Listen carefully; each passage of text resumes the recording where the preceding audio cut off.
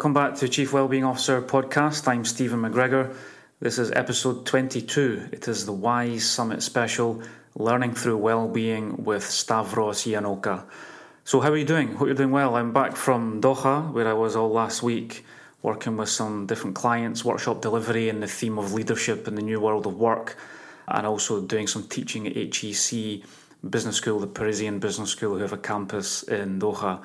The main reason was the WISE Summit, the World Innovation Summit on Education, also known as the Davos of Education, which was a lot of fun, and it was a real privilege to interview the CEO of WISE, Stavros Giannouka, who interviewed me for the Wise Words podcast just before the summer. So it was great to get some time with Stavros in a very busy time for him, probably his busiest week in 2 years.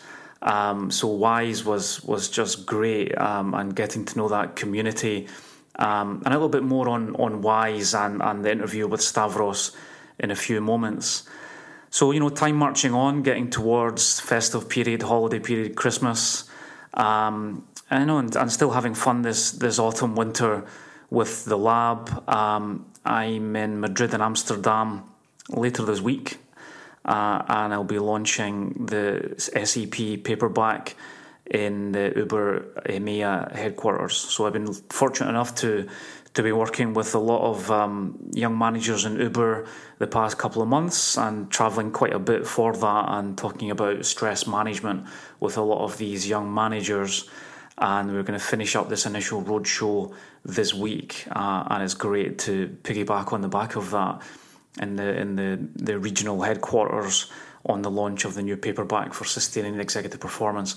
And a lot of that content that we've been using for stress management, and just believing that even though it was conceived over 10 years ago, it really does seem to be even more valuable today in this this new world of work, where stress and pressure for young managers who are brilliant in their own right, but they still have to learn a lot, let's say, about their whole selves, their emotional selves, let's say, and different things on stress regarding trigger points, and just dealing with life and work today, which, as we all know, isn't so easy.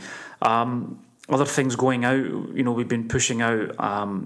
We've been working with Expansión, the Spanish newspaper, the past couple of months, and we've been continuing with a weekly series of Chief Wellbeing Officer videos in Spanish. So this week will be the 8th and final video in that initial series, which was quite a neat number, having published 8 articles over the summer in the wellbeing space. And then we're going to take stock and then relaunch that early next year.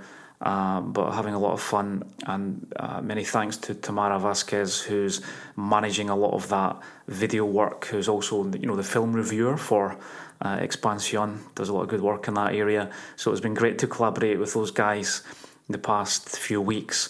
And then finally, also just good friend of mine, Misha Zielka, who we interviewed in last month's episode, former McKinsey partner, now an entrepreneur, co-founder of Enable, and we've started a new, again, weekly, we're putting ourselves under a bit of pressure, let's say, with workload, but a new weekly series on different well-being and productivity tips for the new world of work, and that's a lot of fun. So every week, just around 500 words on a different kind of workplace tip or hack, and a fun illustration to go with that. So we've looked at morning huddles so far, 1 minute meditation, and later this week, actually tomorrow, we're going to push out number 3 in this series, which will be about getting up early. So I know for some that's easier said than others, but we got some advice in that episode this week. So check that out on social media, and our personal feeds for both Misha and myself, and we'll get a home for that, and I think in a page on the Leadership Academy of Barcelona website. So I think that's about it on general. Back to the WISE Summit. I was thinking it's been a while since I've been part of a community. So my PhD is in design thinking. My community was the engineering design community. So, very accustomed to publishing in the same conferences and journals, and every 2 years, right, having that get together with your community, where you would present different findings and different results of research, and I kind of no regrets on leaving a full-time academic career behind, but I also kind of missed that aspect of community, just sharing ideas and building relationships with people around the world who are working in the same field and trying to tackle the same problems as yourself. So when WISE invited me earlier this year, it was kind of left field. I'd never heard of the summit, but I was curious, and it was appealing to just travel to Doha and get to know these guys. Got to know them a little bit in the last few months with the podcast interview, on Wise Words. So we have that on our own SoundCloud feed for the Chief Wellbeing Officer podcast, and you can find that on Apple and all the different platforms for Wise Words.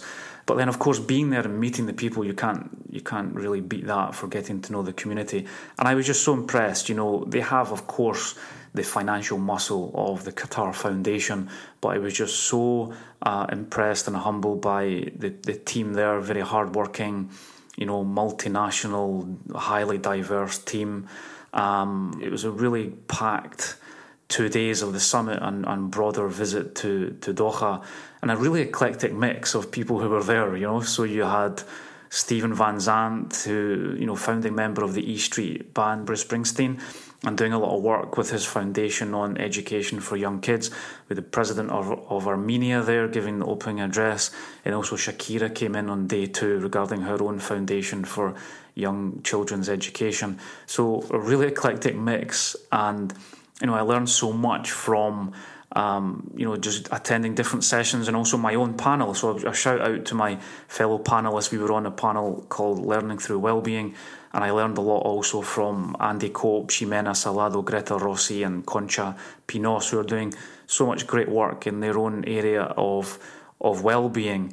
And it was just a great time, and looking forward to keeping in touch with those guys. If you're really curious, WISE Summit, they have this biennial conference or summit, which we'll cover in the main interview now with Stavros. But they're constantly in between those summits, they're doing a lot of good work and publishing a lot of good research. So if you're in the field of education, then I guess you've probably heard of them already. But if you haven't, then I really encourage you to look at this community who are doing so much good work. Looking to the interview with Stavros, again, enjoyed my conversation with him, and many thanks also to Basim for helping us with the production. We recorded this locally in Doha just before the summit kickoff. So I talked with Stavros more broadly on the evolution of the summit, and their aims of establishing themselves as the Davos of education, before looking more specifically at well-being and the role of well-being in learning. And you can look at learning through well-being or learning for well-being or whatever the relationship is, right? I'm not going to talk too much more. I think you can take it from the conversation, but I just want to highlight one point which I thought was really interesting that came out in this conversation with Stavros and also in my panel with Andy, Ximena, Greta and Concha, was the importance of socialization and the importance of connectedness. So learning and well-being, it doesn't happen in a bubble, right? It doesn't happen in isolation. And I think even for myself, that was a good reminder whereby we look at a lot of aspects of behaviour change and a lot of things that are within our own control and well-being and our own choices. But we can't just keep that internalised, right? We need to think about how we connect with other people, and we're social beings. And I think even with the workshops that I done with local companies last week as well, a lot of the conversations were about culture, and you can have all of your KPIs and strategies and plans and missions and all these different things, but there's a lot of hidden things within a company. There's a lot of hidden beliefs and habits that you need to tackle, and this is all about a company, an enterprise being a social entity. And I think with Stavros, we talked about that aspect, that you learn not just through the nuts and bolts of the content, but socialising with others. And I think that's the same with well-being. So I'm just going to leave you with that theme, which I think is very important. And just a final word on Stavros, he throws a great party. So thanks again, Stavros, for that final evening party, and hopefully see you again. So thank you, everyone. We'll be back next month, December. I'm thinking about doing a recap on Chief Wellbeing Officer, the new format on the episodes since April, but that's still to be decided. But until then, keep well, amigos. Thank you again, and bye for now. Ciao. So hello, Stavros. Thank you so much for joining us in the Chief Wellbeing Officer podcast in one of your busiest weeks of the last 2 years. Yeah, it's great to be here, Stephen. So WISE Summit, tell us, what is WISE? Well, WISE began life as the World Innovation Summit for Education. So it began life as a big forum where the great and the good gather to discuss and debate education, the challenges, the common challenges that we face, and hopefully come together to build partnerships and direct their efforts towards common actions and solutions to some of the great education challenges. We've since grown. So we've grown from a forum, an event, into a think tank, essentially, that does research on innovation in education. We run programs and we advocate for education innovation and reform. You're here now for the Global Biennial Summit. So we've switched to a 2-year cycle for the forum that allows us to focus on the other elements that I talked about. Great. So every 2 years now, and how many editions has there been now? There have been 8 editions of the Global Summit. So this is the 8th edition of the Global Summit. We also do regional forums, city-based forums, and we have done 6 of those. Yeah. And when I received the invite, very gratefully, earlier this year, and I started to do a little bit of research, and then I found the term that WISE is the Davos of education. Is that a fair statement? Are you happy with that? Or yeah, I suppose that was the aspiration when we were founded, that we wanted to sort of replicate the success of the World Economic Forum. I think to a certain extent we've achieved that. I mean, there will be a couple of heads of state that are joining us in a couple of days. There'll be almost, I think, 20 ministers of education. There'll be, business leaders, academics, but I think and academic leaders, but I think we've also kind of gone a little bit beyond that. And I think what's unique about WISE is you have let's call it the Davos crowd, but we also have a lot of the grassroots folks that are working in education, the teachers, the social workers, the entrepreneurs, the startup entrepreneurs, and of course we shouldn't forget the learners, the students.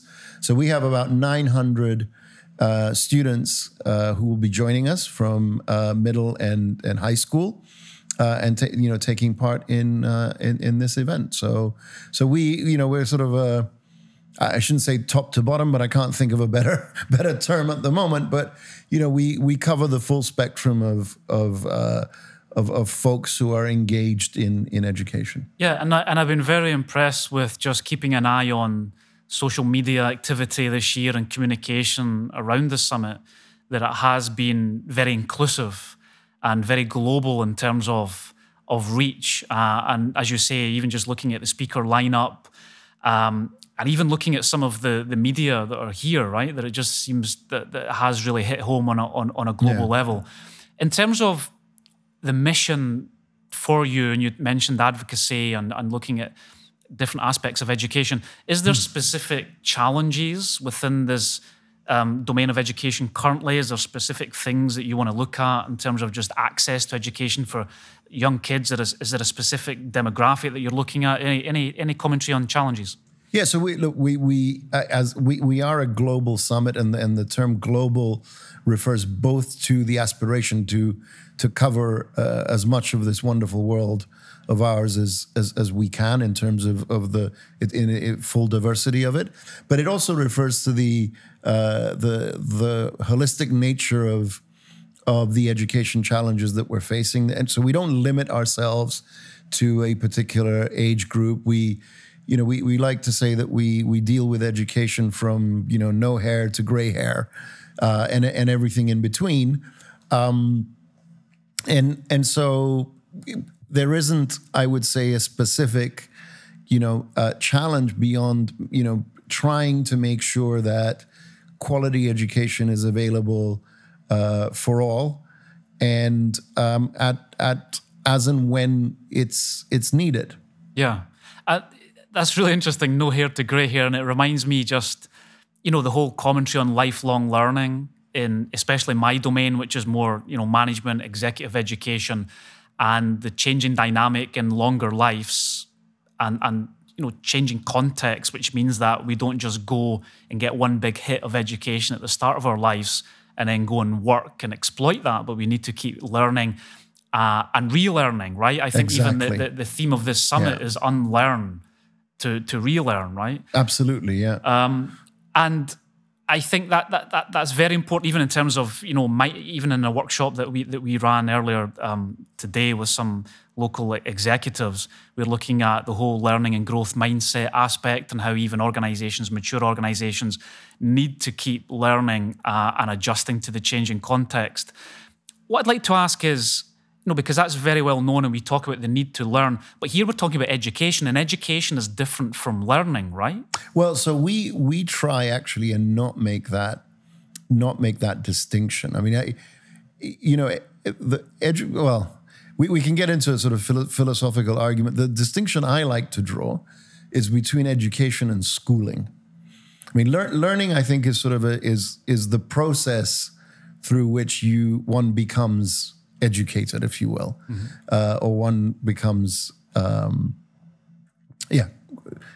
embarks on this journey called education. It involves learning, but it also involves unlearning, as we discussed. So, for another speaker that I had the opportunity to interview, Jason Silva, who you will, I'm sure, get a chance to meet. He made an interesting point. He said, "Look, we all interpret the world using mental models and frames. And if you want to learn something new, sometimes you've got to be able to, you got to let go of the existing frames of reference and mental models that you have." Now that was a great example, I thought, of unlearning. So that's the process from which you become educated. Why I draw the difference between education and schooling is that, again, school is a vehicle, but it's not the only vehicle. And very often it's not necessarily the best or effective. And just because you've gone to a good school or you've been schooled doesn't necessarily mean that you're educated. If learning hasn't taken place, or it hasn't been internalized, or if you've just stopped learning, the fact that you went to a good school 20, 30 years ago is, in some cases, neither here nor there. I mean, looking at that point, just in terms of disruption of education, or maybe more narrowly, according to our discussion, disruption of schooling systems,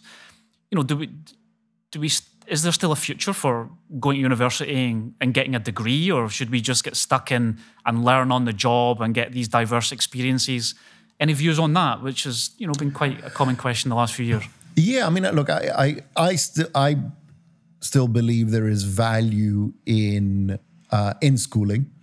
I think there's value because, not just because education takes place, has traditionally taken place, or much of education traditionally takes place in that setting, but also because schools and universities are great places where for socialization and for learning how to interact with others, with peers, with persons of authority in the form of your teachers, and I think there's value in that physical proximity to other individuals that I think we tend to sometimes downplay when we talk about, for example, education technology and personalizing learning to the point where essentially we're talking about atomizing learning, meaning, you sit in your cubicle or wherever, or at home in front of your screen, and you get all your learning done that way, and you don't need to, step out and interact with other folks. Now, having said all that, though, if you take that socialization aspect and you say, okay, that socialization aspect is very important, is the school or the university the only place where that can meaningfully happen? I think the answer there is no. I mean, the workplace is another good example of an ecosystem, an environment where socialization takes place. Again, we tend to, I think, downplay the importance and value of that because we tend to focus a lot on on productivity and making sure that people don't waste time, and they stay focused on task. But I often wonder, though. I mean, again, without that socialization aspect, what is it that we're doing? I mean, are we just then talking about cogs in a machine as opposed to fully rounded, well-developed human beings? Yeah. No, that's a really interesting point. I guess thinking about my own experience in university, it wasn't just a piece of paper that I got at the end. It was a period of time where you mature, you become, you become grow an up. adult. Yeah, become an adult. You go into adulthood, and a lot of that is the time that you spend with your peers and the struggles that you have with actually standing on your own 2 feet, really. You leave school and then you do that. So it's an exercise in becoming a mature person. And I think the aspect of socialization in the workplace, perhaps if there is more of a push towards learning at all stages of our lives within the workplace, and it isn't just focused on the productivity, but there is learning on the job, because we have that multi-generational workforce increasingly in the organization, then that is also a good opportunity for that socialization to take place in line with the pure learning, the atomization that you say. Bringing it towards the theme of the podcast on well-being, and I think from my own point of view and reflecting on this, learning and lifelong learning is a big part of well-being because we develop. Absolutely. And I think if we stretch ourselves, we are more well and we become better versions of ourselves. I don't know, just generally speaking, in terms of well-being for you, in terms of whys, have you thought about that? Any general top-level things? Yeah, we definitely, I mean, again, it's one of the topics that we are interested in. We have put out a couple of reports on the topic. And again, I think the revitalization of interest in the topic, because it's not necessarily a new topic. I think you and I, so we've done a podcast together on, with me as the interviewer, and I remember we discussed that this is not a new concept, that in fact it's actually been around for over 2,500 years, if not longer, where people recognized early on that a human being is a complex entity, a complex being that has multiple needs that need to be catered for, and that the purpose of a good education was really to teach people how to meet all of those needs in a holistic way. So, traditional ideas around well-being emphasized physical as well as mental health, and what we now call traditional, education. So, knowledge and problem solving and certain skills. So again, I think the revival of that interest, I think, comes from, the recognition that, just thinking of education in terms of preparing somebody to, be a better worker is really selling the idea short and selling people short at the end of the day, because that's not necessarily the path to contentment and self-fulfillment. Again, that's not to downplay the importance of making sure people do have meaningful work, because we know that that's important. We know people find meaning in work, but there are other ways as well. There are and that need to supplement that. Yeah. and being able to understand and regulate your emotions is likely to make you a more empathetic and a human being that's better able to interact with others. Equally, looking after your physical health. Also, now we know the mind-body connection has been made even more explicit. Helps with your mental states and then makes you a better, more engaged individual. Yeah. So, I think it's, kind of rediscovering that ancient wisdom, if you will, and now really seriously trying to put it into practice, I think is a very encouraging development in the education space. And, as I learned from you, also in the workplace. Yeah. No, I mean, we covered this. It was an interesting discussion in the Wise Words podcast, and just looking at even the Greek system and their holistic view on education. Yeah. Classical Greek system. Yes, which then Pierre de Coubertin, when he was re-establishing the modern Olympics, was railing against, in that time, in the late 19th century, this over-specialization, which may have been, the result on specialization of work from the first industrial revolution. And even thinking on other figures in history, like Robert Owen in the New Lanark Mills. That was the first nursery school in the world.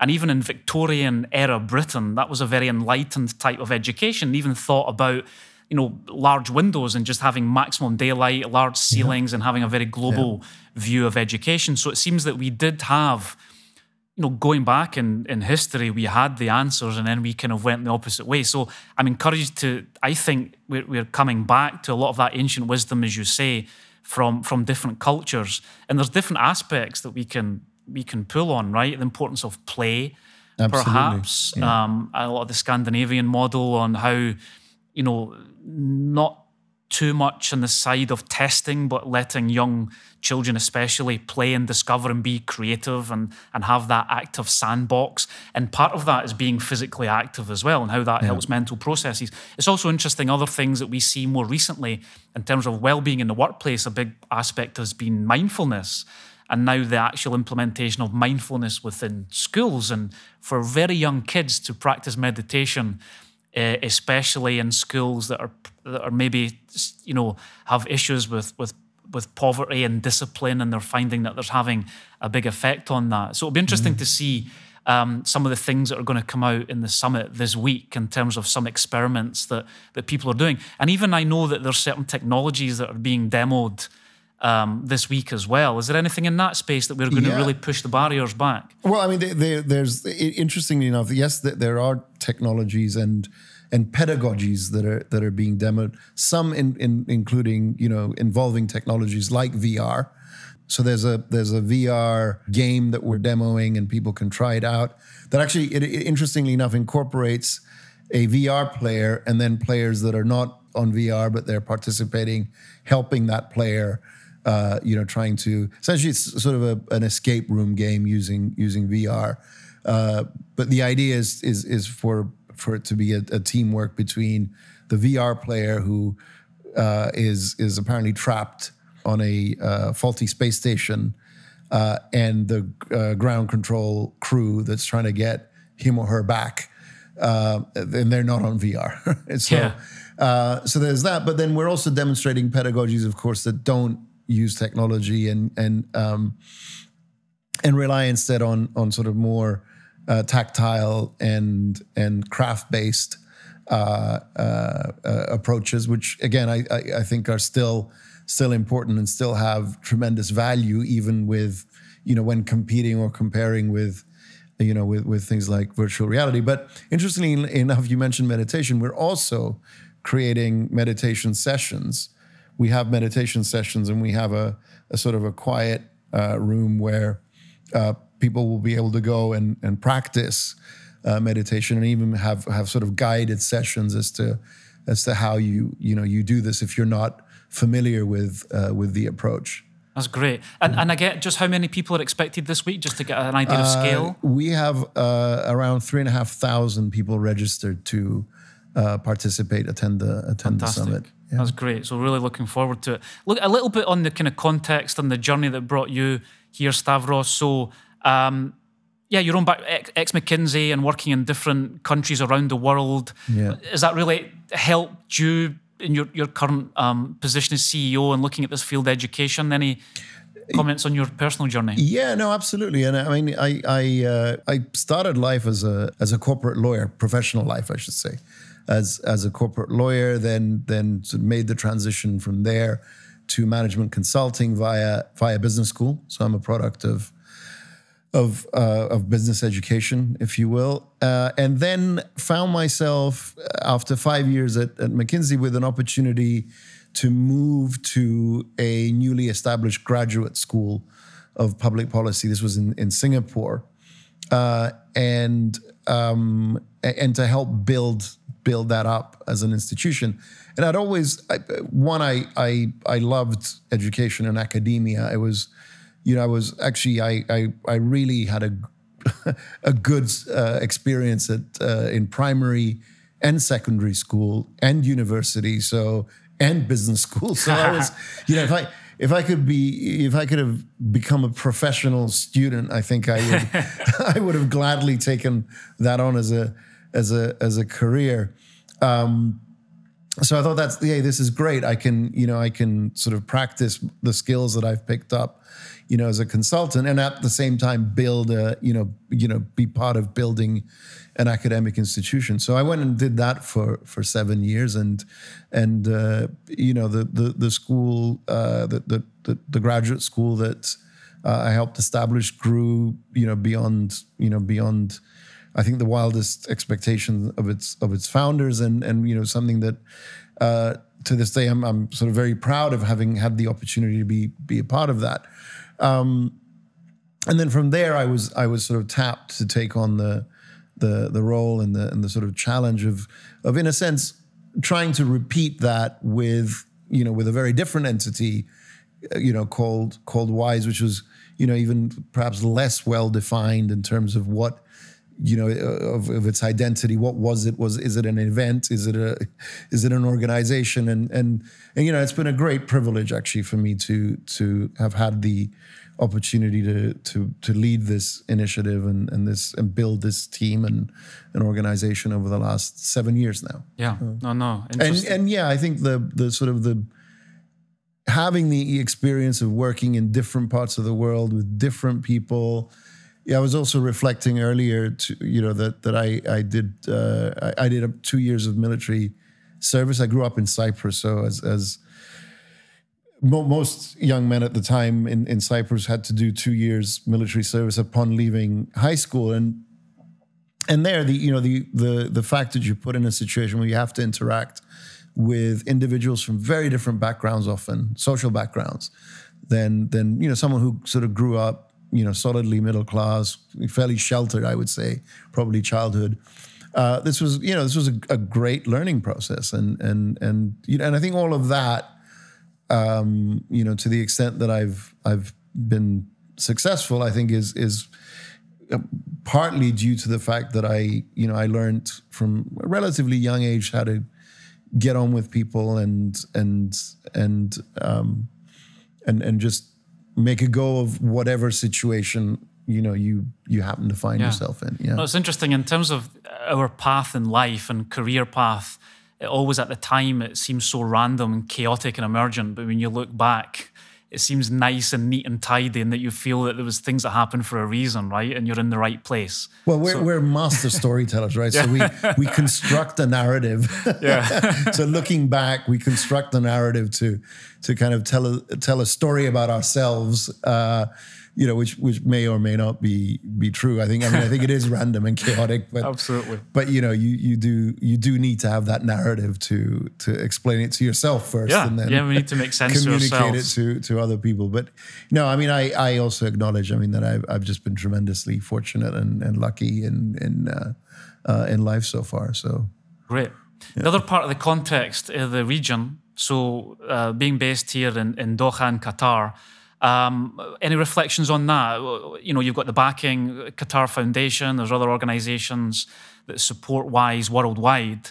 But any reflections on why it works here and some of the things that support it? Yeah, I mean, well, first of all, I think why it's important to note that WISE is an integral part of Qatar Foundation. So we have this sort of brand identity that's out there, but we are a small branch on this amazing tree that's called Qatar Foundation. And look, I think without the support of the foundation, I don't think we would be able to do what we do as well. And look, Qatar itself is also, I mean, it's a growing global hub. You've got people here from every corner of the world. Our team, the 20 odd people that help put WISE together and sort of run WISE on a day-to-day basis are also from very diverse backgrounds, and we span also I would say pretty much almost all adult age groups, with people in their kind of 50s and 60s, all the way down to the 20-somethings that form the backbone of the organization. So almost the no hair to grey hair. Almost. Yeah, almost. Yeah. That's great. And just finally, I'm sure you have wishes for this week, and I wish you all the best for that. But thinking perhaps to WISE 2021, what would be the kind of narrative or story or wishes there? What would you like to see in terms of things shifting forward in terms of education worldwide? Any thoughts on that? Yeah, I mean, look, again, we're always, we keep, I would say, one eye on the Sustainable Development Goals. I mean, I think there is, there is tremendous value in the whole world coming together and making a commitment of the kinds that underpin the Sustainable Development Goals. So, specifically for education, there is this commitment to quality education for all, the emphasis being on quality, as opposed to previously with the Millennium Development Goals, it was universal primary education, which I think people loosely interpreted as let's get everybody enrolled in primary education. And, often they didn't always perhaps pay as much attention to what was actually happening to people, to the kids in schools as they should have done. So, again, if I look ahead, what's the one thing that you can wish for is really that we continue to get more and more serious about this ideal of quality education for all, and making that a reality. Yeah, no, that's great. So many thanks for your time today, Stavros. Wishing you the very best of luck this week for the WISE Summit. Thanks, Stephen, and thanks to you for being here and supporting us. Looking forward to it. Thanks.